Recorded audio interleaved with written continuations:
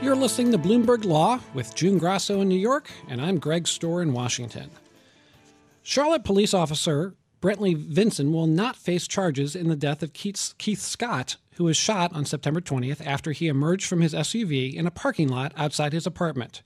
The shooting of Scott, who is black, set off rioting and street demonstrations fueled by a video of the confrontation captured by Scott's wife. District Attorney Andrew Murray said yesterday that Scott had a gun in his hand and ignored at least 10 commands to drop the weapon. It is my opinion that Officer Vinson acted lawfully when he shot Mr. Scott. He acted lawfully. With us to talk about the prosecutor's decision is Chavis, a former prosecutor herself, who is now a professor and director of the Criminal Justice Program at Wake Forest University School of Law. Cami, thanks for joining us. Based on what you've seen and heard, did the prosecutor, Mr. Murray, make the right decision? Well, thank you. Thank you very much for having me. I think that this is a very difficult case, but you have had a 2-month-long investigation with lots of experts looking at this, and it appears if we look at the law regarding excessive uses of force, and that's a case called Graham versus Connor. Actually, the facts of that case were actually in Charlotte as well. But Graham versus Connor tells us that, if you have a suspect who is armed or is approaching officers, there are a lot of different factors that you can take into account in order that officer would not be deemed to have used excessive force.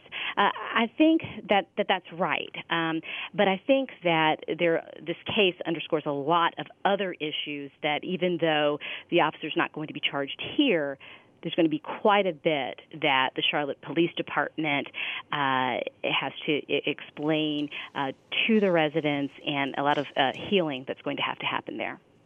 Cami, Murray gave a incredibly detailed news conference, almost like a closing argument at a trial. He had all kinds of evidence. And why did he feel the need to cover every base? Well, I think that he made this clear in his comments, that there were a lot of statements or things in the press or on social media that were taken as facts that, upon further scrutiny, were not factual, perhaps, and some of this included statements from various witnesses, and then different accounts that had been changed. And so I think that it was his responsibility to clarify what the investigation uncovered. And I think that there were very many differing accounts. And then you have the body camera evidence, which, again, when we think about things that we can learn from this case, is that, body camera evidence, dash cam evidence is not going to be a panacea for police reform. And in fact, it can, in some instances, confuse things.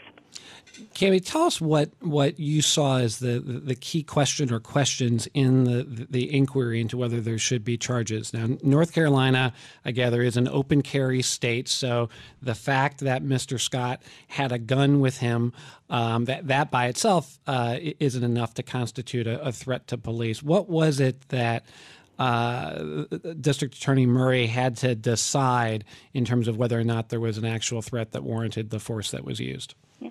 And I think that's a very important point. When this incident first occurred, there were many accounts saying, the suspect, they found a gun at the scene. And it is important to understand that in North Carolina, being an open carry state, officers are trained with how to deal with individuals who may be armed. The simple fact that a weapon is present does not allow you to shoot on site. What I think would have been important to the inquiry here is that was Scott holding a weapon, or did he have very easy access to a weapon that could have endangered officers? And what we do know, and we do see this on the tape, is that the officers made multiple commands for him to drop the weapon. And so if he did indeed have one and he was told to drop the weapon and didn't do so, that, again, would have, I think, played into the decision that force was lawful. Cammie, Murray said that Scott never raised the gun at the officers. Does that signal that there was time for de-escalation, other de-escalation tactics to have been used? There were 4 other officers, and they didn't feel the need to shoot. Yes, I think that and that's the question I think that many residents, many community members have, and really, a question that we should all be asking is: Are there ways that we can end these encounters without the loss of human life? However, when you're thinking about, and now I'm talking strictly about the law, and again going back to those some of the factors identified in the Graham versus Connor case, why were the officers at the scene of the crime? Does the suspect have a weapon, and what is he doing with it? What we hear a lot of times is from officers is that even if you have a weapon and it's not raised at that moment, it could be at any given moment, and that's a split-second decision that the officer has to make. The law is pretty clear on that, but I think that we're in a situation in our country where we need for maybe policy, the law to catch up with policy. There are lots of jurisdictions or lots of police departments that have very detailed use of force continuums, although I suspect that most would have allowed a shooting in this case. Cammie, you mentioned the misinformation or the apparent misinformation that was out there on social media that the district attorney took pains to refute yesterday. His wife had said that he didn't own a gun. There was some information that he had a book in his hand, which apparently was not true. And this all led to a couple very difficult nights in Charlotte, rioting, and the governor had to declare a state of emergency. What lessons do we take from that? Was that did the community overreact to this before they had the facts? Well, I think that in any of these situations where no one is going to have all of the facts immediately after something occurs. There's going to have to be a vigorous testing in terms, in an objective investigation.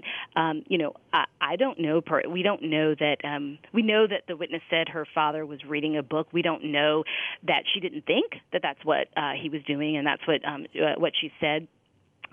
But at the same time, I think what we see is a very deep-seated issues, deep-seated anger and mistrust, not just within Charlotte, which actually is a department that I have to say has made in many years some strides. I feel that this case is absolutely going to be a setback, but it has really made some strides in terms of community policing.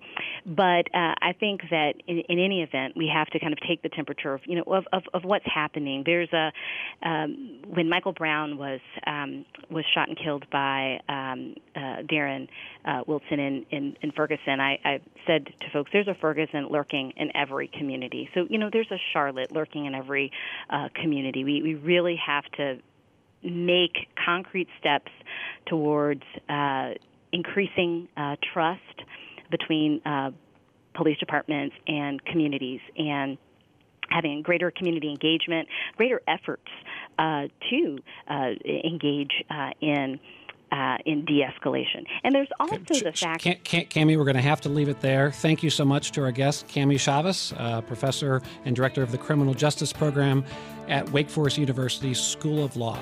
Coming up on Bloomberg Law, we're going to talk about that emoluments clause that you probably never heard of until Donald Trump became president. We're going to learn a little more about what it means. That's coming up on Bloomberg Law. This is Bloomberg.